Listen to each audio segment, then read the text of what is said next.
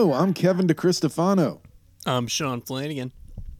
And we are the Ninja Turtle Nerds, a weekly podcast that reviews the Teenage Mutant Ninja Turtle comics one individual issue at a time. And this is a bonus episode. Thank you so much for the reviews. So they all poured in, and we were like, all right, we got some reviews here. Now we can give the people what we promised them and throw these one-shots in, which, you know, some of them are kind of necessary. So it's a good thing we got this out of the way. Yeah, this one was fun because you had to send it to me because I could not find anything but the cover to it. So yeah, today, as you saw probably in the title of this episode, we're going to be talking about the Fugitoid one-shot. It came out in September of 1985. So issue 4 came out in June. This came out in September. And then 5 came out in October is kind of how that worked of 1985. That was their release schedule that year. It's 37 pages. And again, written and illustrated by Kevin Eastman and Peter Laird. Kind of ahead of the Ninja Turtles, though, as we'll probably talk about more later on. Like this was done some of this work was done pre Ninja Turtles, I think. Yeah, because the version you sent me has like introduction from the two of them. It kind of says, hey, this is something we came up with beforehand, but now it's part of Ninja Turtles canon, so enjoy. And this issue, when it was published in 85, marked the beginning of full color covers for the series. They were all 2 colors beforehand, like it would be like red and black, or like, you know what 2 color, you can count it 2. That's what you think. Yeah, they would all be 2 colors, but all the covers after this are full color, so that's pretty cool. Yeah, I really like this cover, and I ended up, because this isn't reprinted in anything at the moment, but I get to see the wraparound cover, so that was kind of cool. I feel like this issue is the Star Wars holiday special of the Mirage comics, in that it's always ignored in collected editions.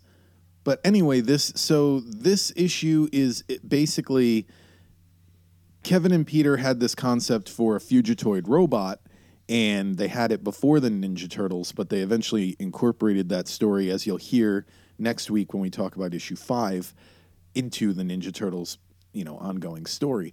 So they made this comic and they printed it in a book they had called Gobbledygook, it was like a mix of things, and this was just like a couple of pages in that book, and they only came out with 2 issues of it, and they basically took all of the Fugitoid stuff from those 2 issues and combined it into this, and then added the Turtles showing up at the end. Spoiler alert, the Turtles are going to show up at the end, and that's how they made this comic. So I don't know if you get this, but these guys seem to be very drawn to older pop culture, even in the 80s when they were doing this. So to me, the cover was very Ray Harryhausen, between him hiding from the guards and then the giant crab monster. You know what's funny is, like, I can also see, and I gotta look up, it must have just been like the public consciousness of the time, because when did MTV start? Like, that around was the like the time. Late 80s. Around the same time? Around the same I feel time. like a lot of their artwork has like an MTV feel to it sometimes. I mentioned that in one of the episodes we've recorded. I can't remember which one. But yeah, every now and then they've got this very like... Do you see what I'm talking about? I can't put my finger on what it is. Yeah, it's got that early feel. I feel like the people... So the cover is the Fugitoid robot hiding in the bushes, like you said, and then there's these 4... I guess you can gather that they're like soldiers of some kind, but even though they're dressed more like... they're dressed like... What would you call exterminators? Yeah. Like they've got like brown one... What are those called? Jumpsuits. Got brown jumpsuits on. It's not the most intimidating military outfit, so... and they got these like futuristic laser gun looking things, which on this I'm noticing the guns are completely metallic looking, but later on, I'll bring this up in a because we already recorded these episodes. We did these a little out of order because we needed your reviews to come in to see if we were going to do them. So yeah, later on we'll mention that these guns that they're holding aren't completely metal. So I don't know if that was a coloring mistake or what, but like that middle part becomes almost like a sheath, or like a. I couldn't describe this then either. It's kind of like picture like a messenger bag that's like there to hold a gun. You know what I mean? Like that leathery material. Yep. But yeah, I don't know. I like it. I like the crab monster. And then on the back you got the crab monster that's scaring Fugitoid. So let's go into the story. The first page, I gotta say, I feel like they were still fine-tuning their art style here. I don't think this first page is drawn very well. I agree. You can kind of tell it seems that like it predates Turtles. So the page is a scientist in his laboratory on clearly another planet of some kind, possibly another dimension, but most likely another planet. And he's tinkering with some kind of invention he's making, and he's looking at the reader. And he's so close up that every time I read this issue, my first instinct is that I think he's a giant. Like there's something off about the perspective where it looks like he's a giant and not just that he's closer to the frame. Yeah, I'm definitely seeing that now, and I think it's funny he's dressed like it's his day off. Like, he doesn't scream scientist to me.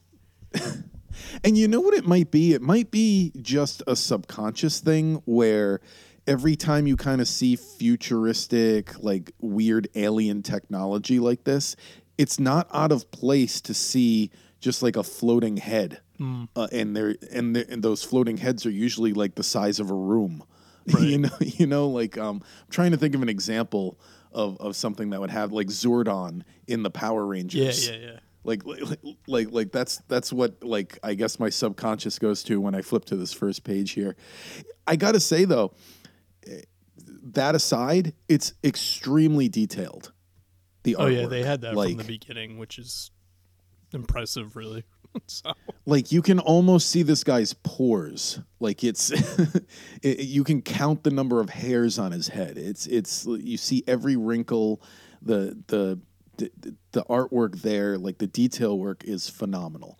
So he's talking to the reader, and not to the reader. He's looking at the reader, but he's talking to these authoritative peoples on the radio.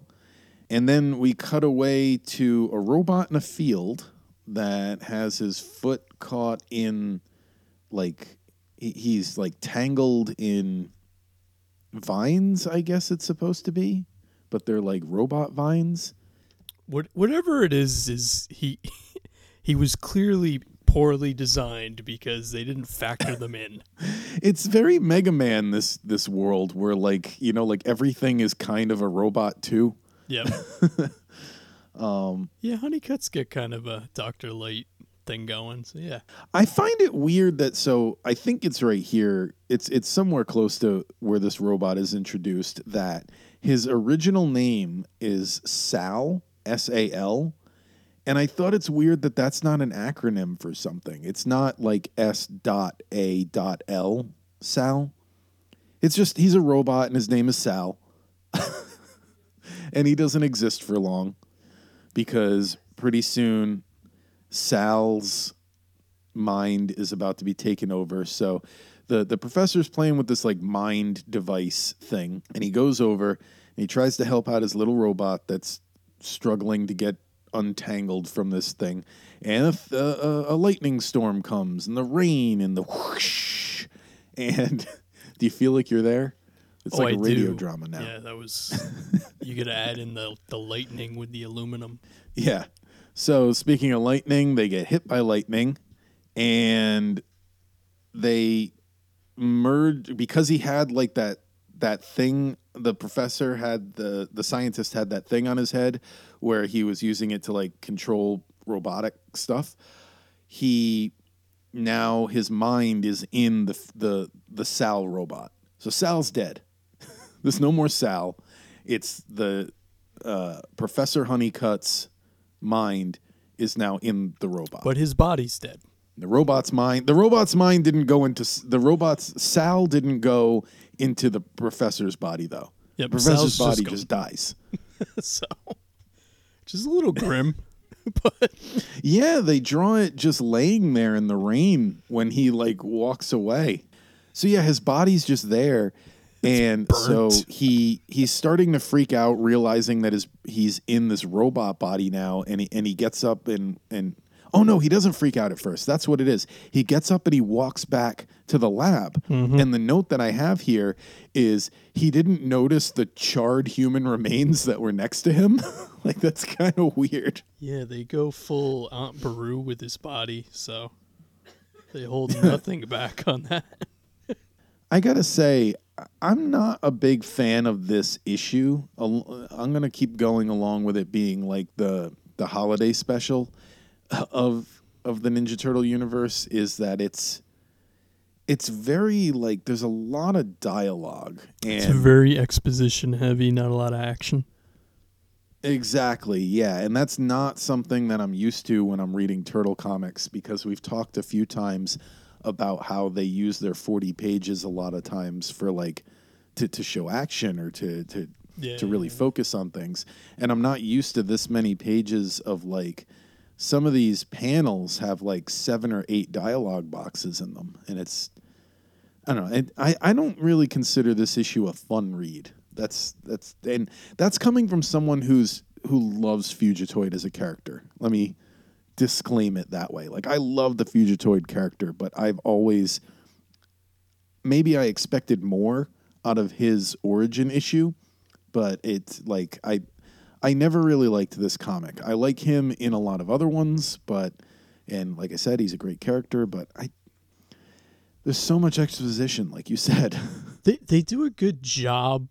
This is going to sound bizarre. They do a good job of world building in these sections, but they don't do it in a way that's interesting enough to justify the amount of pages.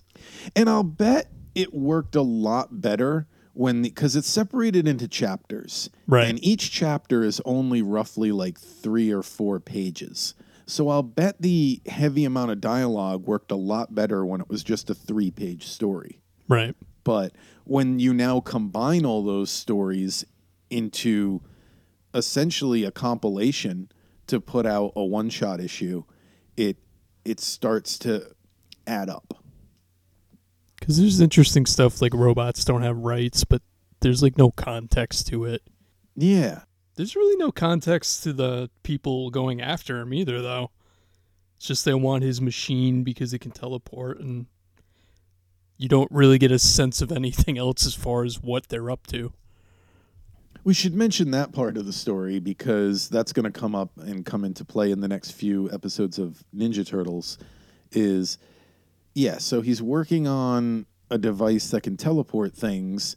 So they go to the professor's lab looking for him, and then they eventually realize that the robot is the professor and, give chase. And that's why he's the Fugitoid, is he's a fugitive and he's a robot. He's running from the government and he's a robot. So if you skip to the last page of chapter 4, I feel like there's not a lot of detail on this page. There's a few sections of this comic where it's funny. It's like super detailed on some pages. And then you have pages like that where it's very blank. It's like they forget to pass it back and forth. So, yeah, there's like some of these pages have like, look at this one here. 1, 2, 3, 4, 5, 6, 7, 8, 9 panels. It's like like I said, it's because I get that it's because they were originally only like 3-page stories and they were all put together, but it's hard to read this much in one sitting when it's all put together like this.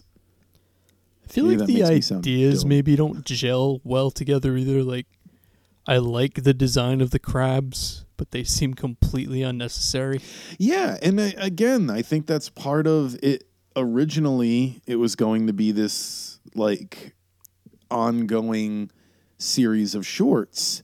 So like that works in that scenario. So okay, so what Shawn means by the crabs, because there's probably people listening who have not read this issue.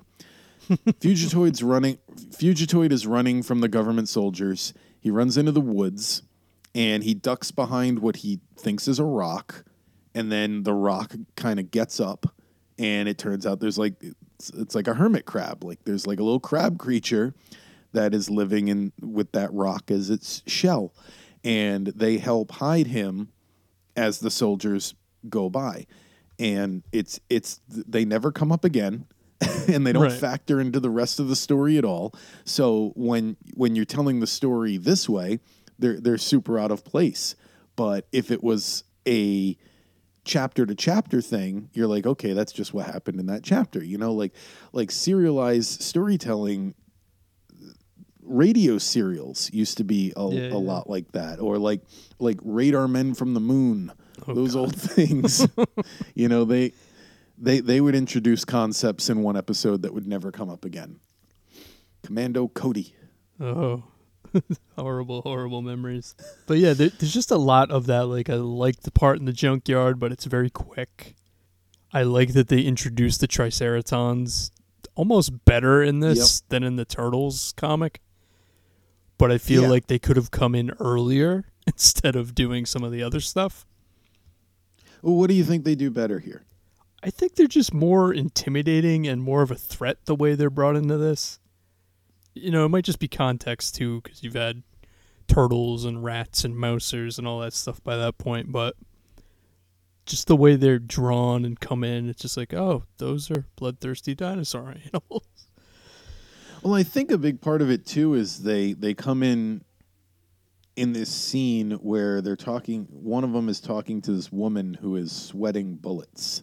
You know, like you could see the sweat dripping down her face. The drug subplot, that makes them a little more intimidating, too.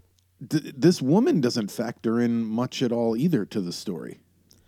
No, but it's a better setup for them actually being a threat, which sounds weird because it's not that they're not a threat when they go against the turtles, but just the way the armor is drawn in this issue on him is like, oh, okay, they're warriors. And you just get more of a sense of who they are from the little bit. And they keep it very vague. Like, they don't really get into what the drug she wants is. They just mention... They call it the drug, and they allude to basically that if she doesn't get her fix, it's probably going... he says it'll be your death. So she needs it. She needs it very badly, or she gonna die. And, like, they're in... So there's a really cool... page. It's a full page at the end of chapter 6 where it's the full reveal of the Triceraton, and he's in this like, and you see them in the later issues of the Turtles, but I love these suits where it's like a space suit, but because they're Triceratops, they have those horns, and I always love the idea of the horns coming out of the glass part of the astronaut helmet. Mm-hmm. Like it's so like that's something I feel like only works in a comic book. Like if you saw that in a movie or it kind of works in a cartoon, but it only works in a drawn medium. And it has to be drawn because that would not work practically. Because once they move their face, the horn's gonna have to move. You know.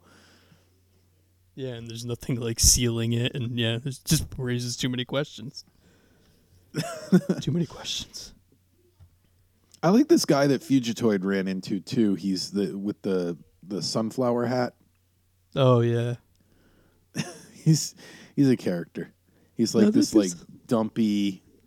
He's got a Cyclops visor for some reason from the X-Men.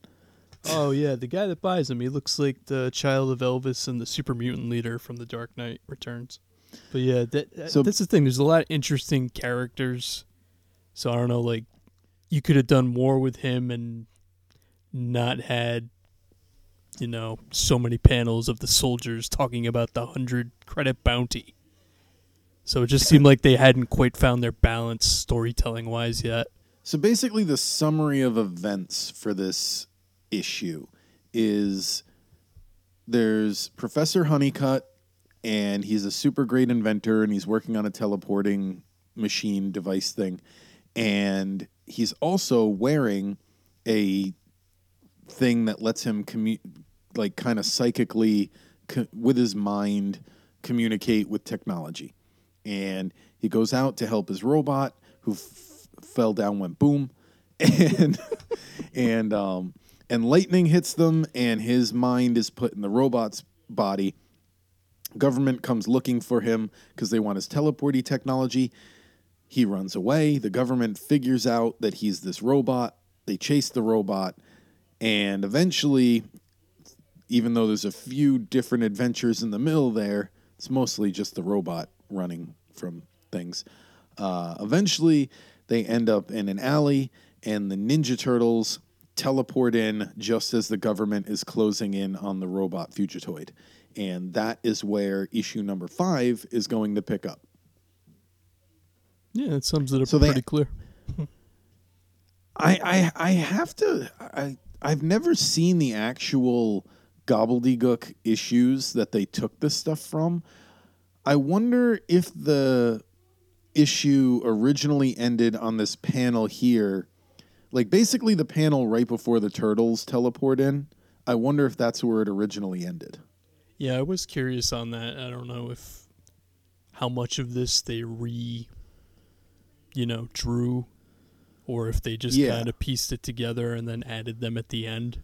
Because there's a 2-page spread with the turtles teleporting in at the very end. That's what it officially ends on. And then the page before that is split in half.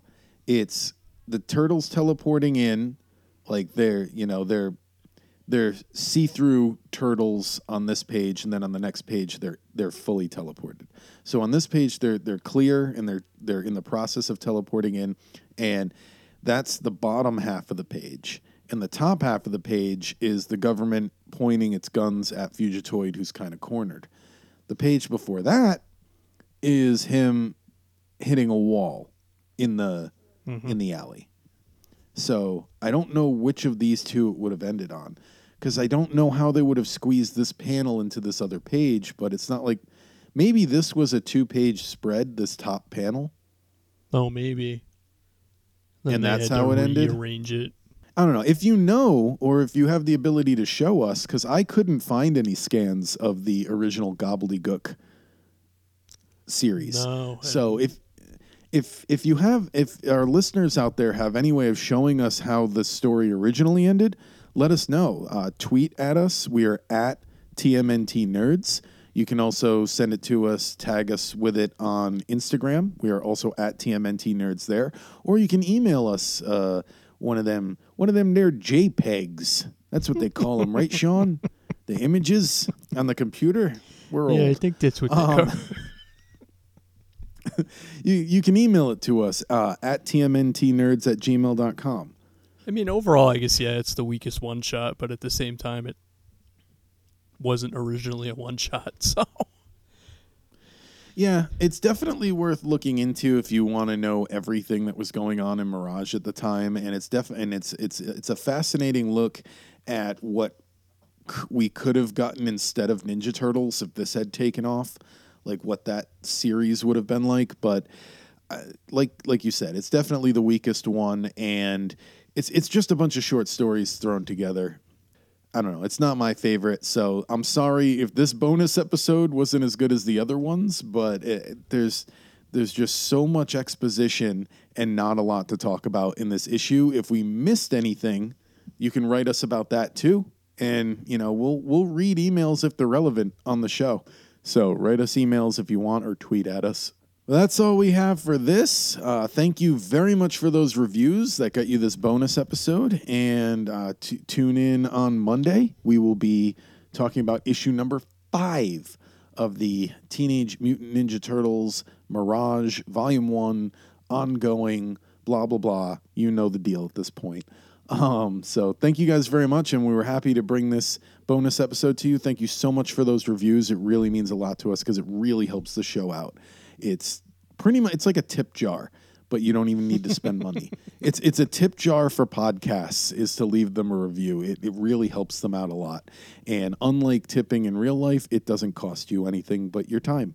So if you haven't written a review yet, please do that, and we'll see you on the next episode.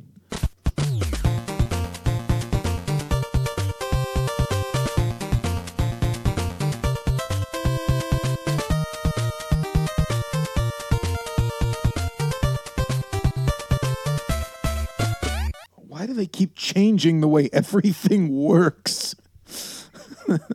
The thing I use to make my notes has this like thing that just came up. I've never seen it before. It's like all different color markers and stuff.